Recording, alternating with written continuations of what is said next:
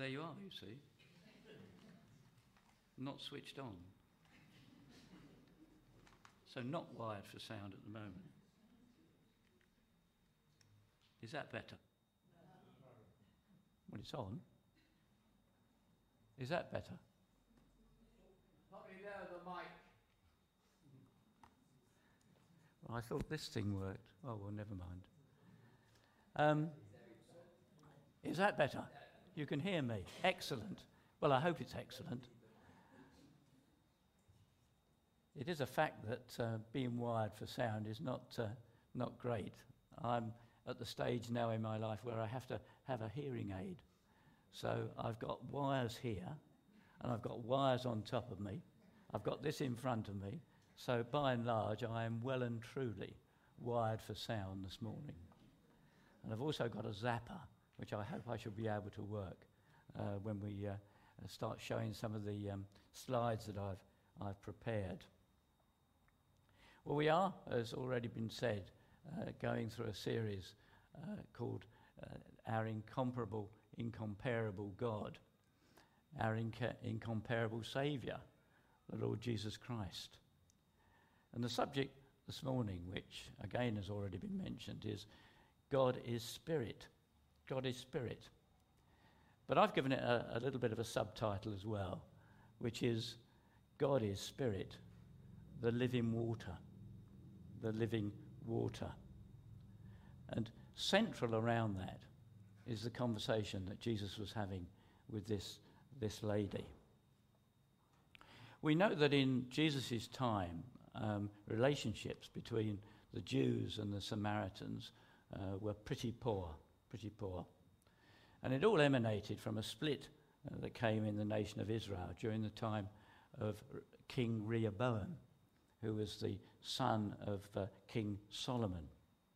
When 10 of the 12 tribes of Israel formed the northern kingdom that became known in due course as Samaria, with the southern kingdom made up of Judah and Benjamin. Both of these kingdoms became quite apostate. They wandered really quite far away from God. The animosity between Jew and Samaritan festered, and it really became quite severe. So this encounter that Jesus had with this Samaritan lady was really typical of that atmosphere of distrust that they had at the time. That woman would speak to Jesus initially in the way that she did. Can we switch it on? You are a Jew, and I am a Samaritan woman. How can you ask me for a drink? You know, one of the wonderful characteristics of our Lord, the Lord Jesus Christ, that he displayed time and time again was the compassion he had towards outcasts of society. The people that at large would really avoid, if they could possibly, even scorn and revile. Where in Jesus' own case, his critics would say, really, and they were predominantly the Jewish leaders, they would say, he was a friend. You are a Jew. We'll get there one of these days. You're a friend. You're a friend of sinners and tax collectors.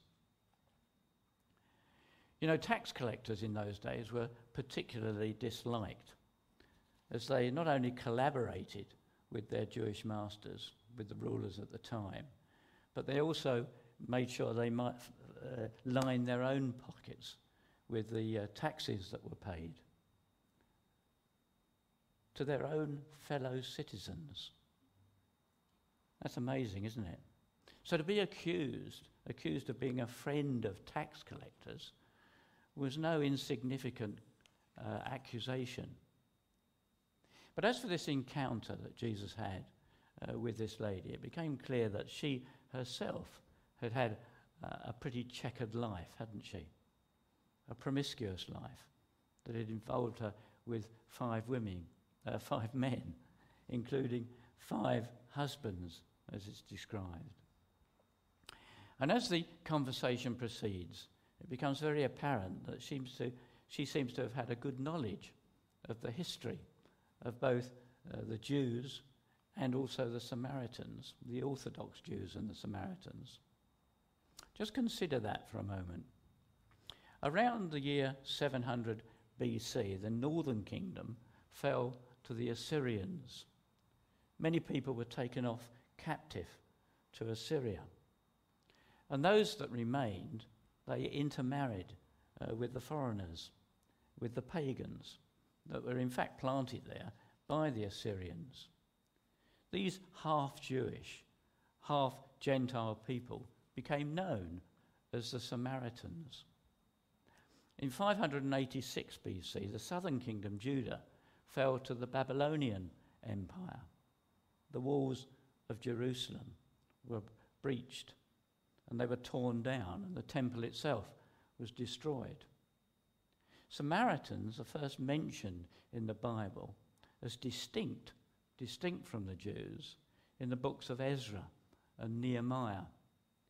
In the 5th century BC, you may recall that Nehemiah, he curried favour with the king of Persia, Artaxerxes at the time, who allowed him to return to Jerusalem and rebuild the city walls.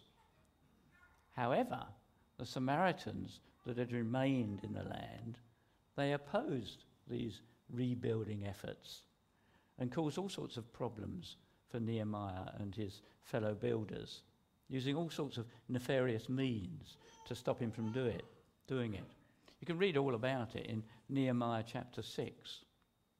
In many respects, this was really the beginning of the long-lasting hatred between Jews and Samaritans.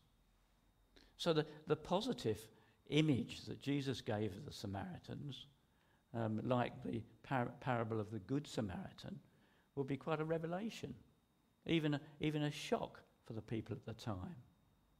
I wonder if there's a challenge there for us, that empathy towards outcasts of society. But back to this encounter, this particular encounter with this lady and Jesus, where the distrust between Jews and Samaritans is epitomised, isn't it, in her opening remarks. As the conversation develops, it seems that the lady felt Jesus was talking in riddles. He seemed to be some sort of prophet. And what's this living water? This living water that he's talking about? Sounds great. Saved me a lot of time, she thought. But the living water he was talking about was a metaphor for the new life that wells up in a person who comes in faith to our Lord, will never thirst again. You know, as I've grown older, I've come to realise that so many people are emotionally, psychologically, spiritually thirsty. You know, they may mask it with lives full of diversions, work, entertainment, hobbies, even family, all great and worthwhile responsibilities and activities in themselves. But deep within, perhaps in those reflective moments that come upon us from time to time, often with a jolt, there's something missing. I read a very perceptive comment made by a Swiss Christian psychiatrist, Dr. Paul Tournier. He said this: "Let us be the first to discover what modern man is seeking. He is thirsting for God. Everybody today is searching for an answer to those problems to which science pays no attention. The problem of their destiny, the mystery of evil, the question of death." Very true, very true. I was a great fan of Tommy Cooper. Tommy Cooper, the comic magician. You know, he used to come out with some really great one-liners. This is one of them. "I got stopped last night by a policeman. He says, "I'd like to follow you to the nearest police station." "What for?" I said. "I've forgotten the way," he said. You know, that could be a commentary, couldn't it, on many people's lives. They've forgotten the way, the problem of their destiny. What did Jesus say? I am the way, the truth, and the life. No one comes to the Father except through me. You might have heard of Anthony Flew. He was a professor of philosophy at Keele University, and he held positions at the universities of Oxford and Aberdeen and Reading. He died in 2010 at the age of 87.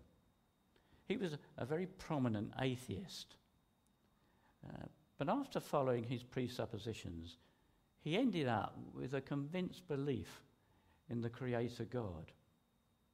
Originally, in his atheistic days, among the numerous books that he wrote one entitled "There Is No God." But as he followed through his arguments, he changed his mind. He changed his mind and followed that up with another book entitled "There Is a God." The book's subtitle is "How the World's Most Notorious Atheist Changed His Mind." It was first published in 2007, and I'm sure you can still get a copy of it. As you can imagine, it caused quite a stir in the academic world. Flew had that thirst for real meaning to life, and it wasn't until he encountered God that thirst, that spiritual thirst, was satisfied. I used to sing a song in chorus, a chorus in Sunday school. And I suspect maybe one or two of you of my sort of age might recognise it themselves. It had a refrain that went like this: "I'm feeding on the living bread, I'm drinking at the fountainhead, and whoso drinketh," Jesus said, "will never thirst again." Anybody remember that? Oh, yes? So I'm not going to say people of my age. That would be a bit rude, wouldn't it? The chorus rounds off with the repeated question and answer. What, never thirst again? No, never thirst again. And we used to sing it in parts in Sunday school, perhaps you did as well, where one part of the group would sing, "What, never thirst again?" and the others would sing, "No, never thirst again." And most of us wanted to sing the second part, because we used to sing the "no." Well, we didn't sing it, we used to shout it. "No, never thirst again, never thirst again." Great sport, but great for hammering home the message. Let me ask you a question. Have you personally experienced that living water welling up in your life, with the enduring outcome that you'll never thirst again? You know, of course, Christians, God's children, don't live in a constant flow of mountaintop experiences, do we? Most of the time, our Christian journey is quite ordinary, commonplace, but quite extraordinary, with the knowledge, with the experience of His Spirit motivating and guiding our lives. That well of water continually in our lives. I read this comment the other day about the incredible mountaintop experience that the disciples, Peter, James and John, had. The disciples saw Jesus' clothes transformed into dazzling white, and with him were Moses and Elijah. The disciples wanted to prolong the experience, build shelters, but that wasn't to be. The commentator I read said this: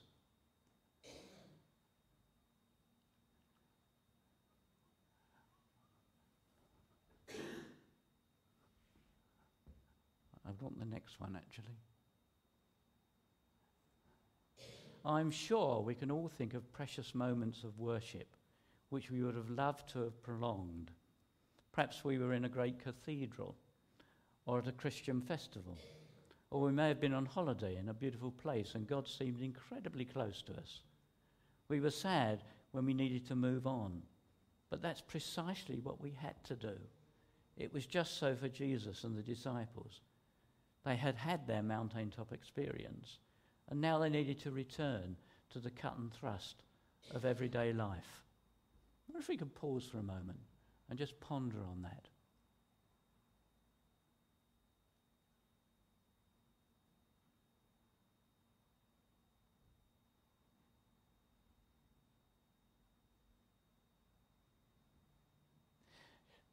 Jesus goes on and he makes another quite searching comment to the lady. John 4 and verse 23, the time is coming and in fact has now come when you will worship the Father in spirit and in truth. And then verse 24, God is spirit.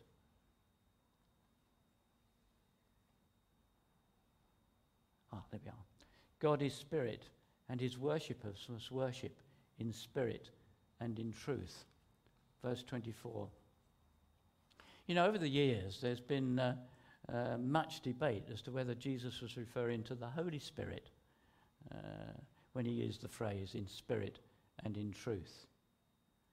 You notice that in our NIV Bibles and on the screen there, spirit is spelt with a small s. Most translations seem to follow that convention. So it follows that what Jesus is saying is that our worship of God must not only be honest and genuine, truthful, but must also come from and be motivated from deep within, from our own spirits, heartfelt worship. You know how easy it is for our worship to be almost mechanical, switched on and off, routine, almost spiritless. You know, it's a constant danger.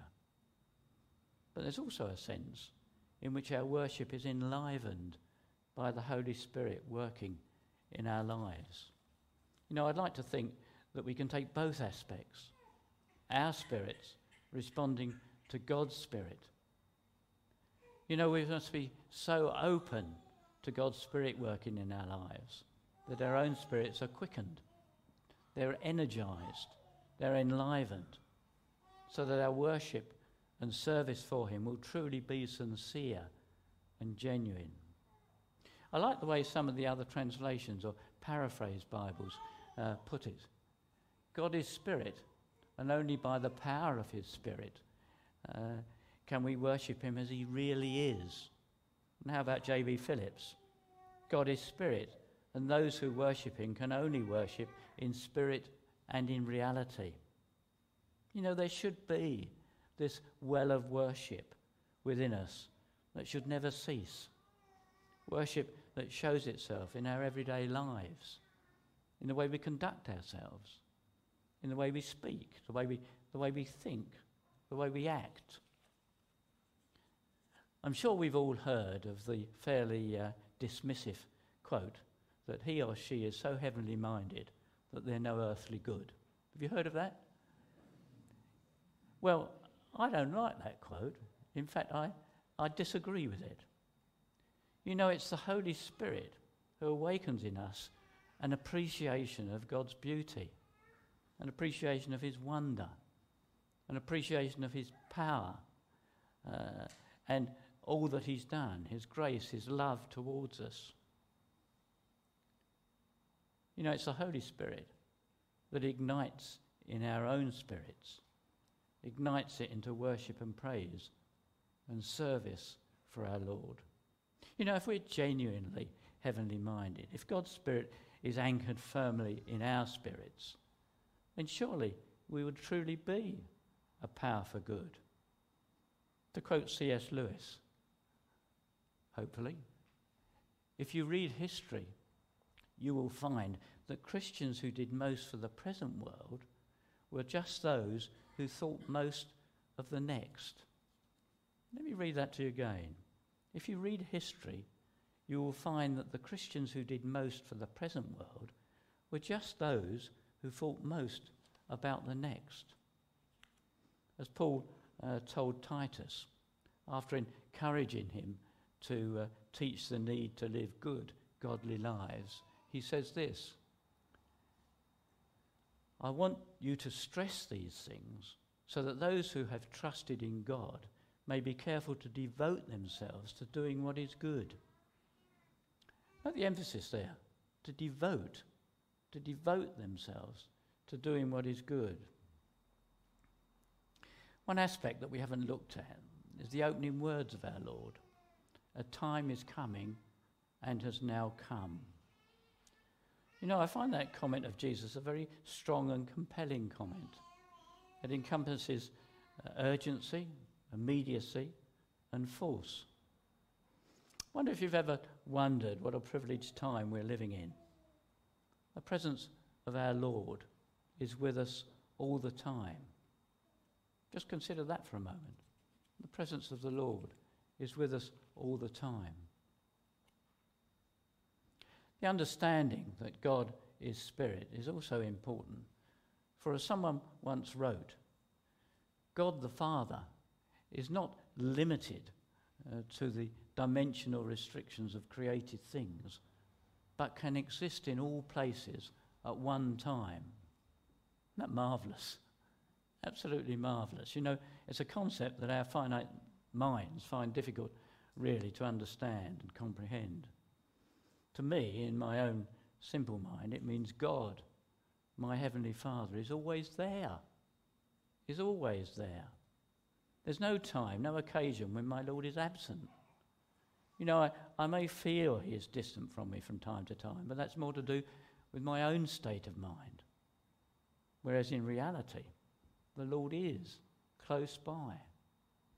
To use Jesus' own familiar words, I am with you always. I am with you always, even to the end of the age. You know, I find such thoughts both very comforting, but also very challenging. That my life, my behaviour, my spirit should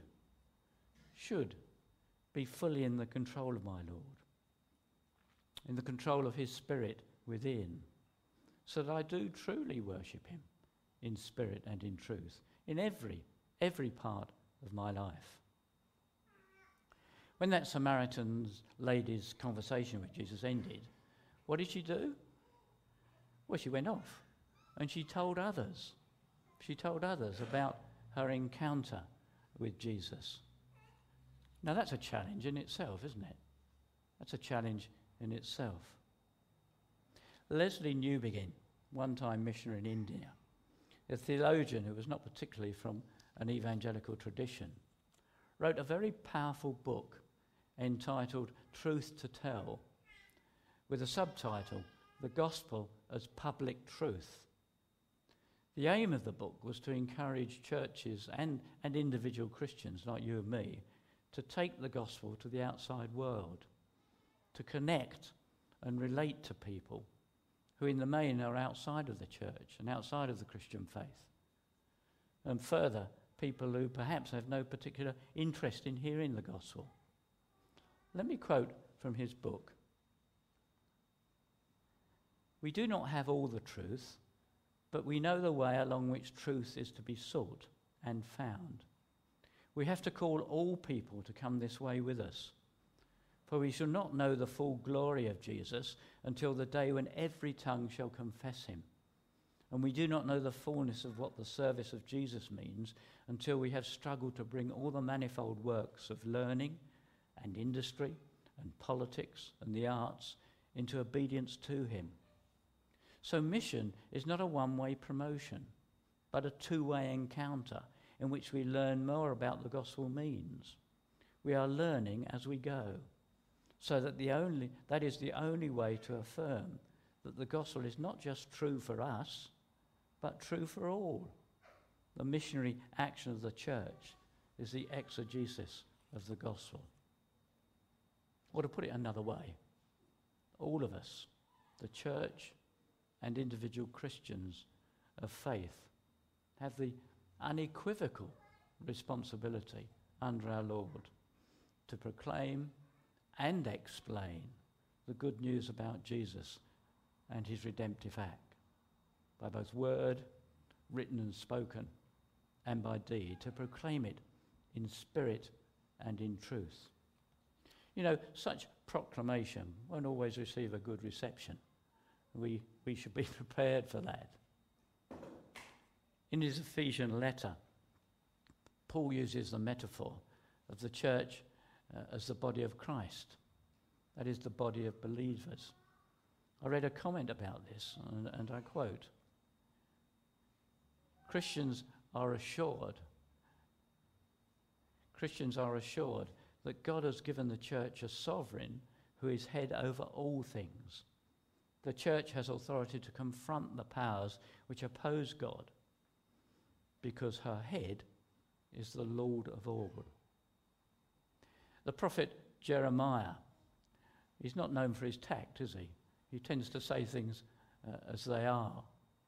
There's a very sobering accusation in his book where he bemoans the way the children of Israel, God's people, have forsaken and abandoned their Lord.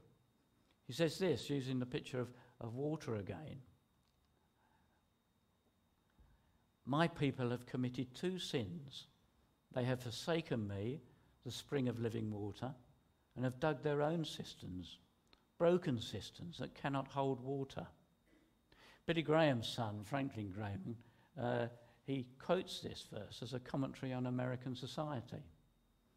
You know, it seems to me it could well be appropriate for society in the UK as well. Now, at the risk of being misunderstood, and perhaps you might criticise me afterwards, sadly it seems to me that elements within the established church, quite large and influential elements in nearly all denominations, rather than confronting the powers that oppose God, so often acquiesce, even at times seem to align themselves with such powers. Perhaps I'm being overly cynical when I say that. To quote Leslie Newbigin again, we have to call all people to come this way with us, for we shall not know the full glory of Jesus until the day when every tongue shall confess him. As we sang a few moments ago, echoing Paul's words in Philippians, God exalted him, God exalted Jesus to the highest place, that at the name of Jesus every knee should bow in heaven and on earth, and every tongue confess that Jesus Christ is Lord, to the glory of God the Father. Our incomparable Heavenly Father, our incomparable Saviour, the Lord Jesus Christ. Let's pray.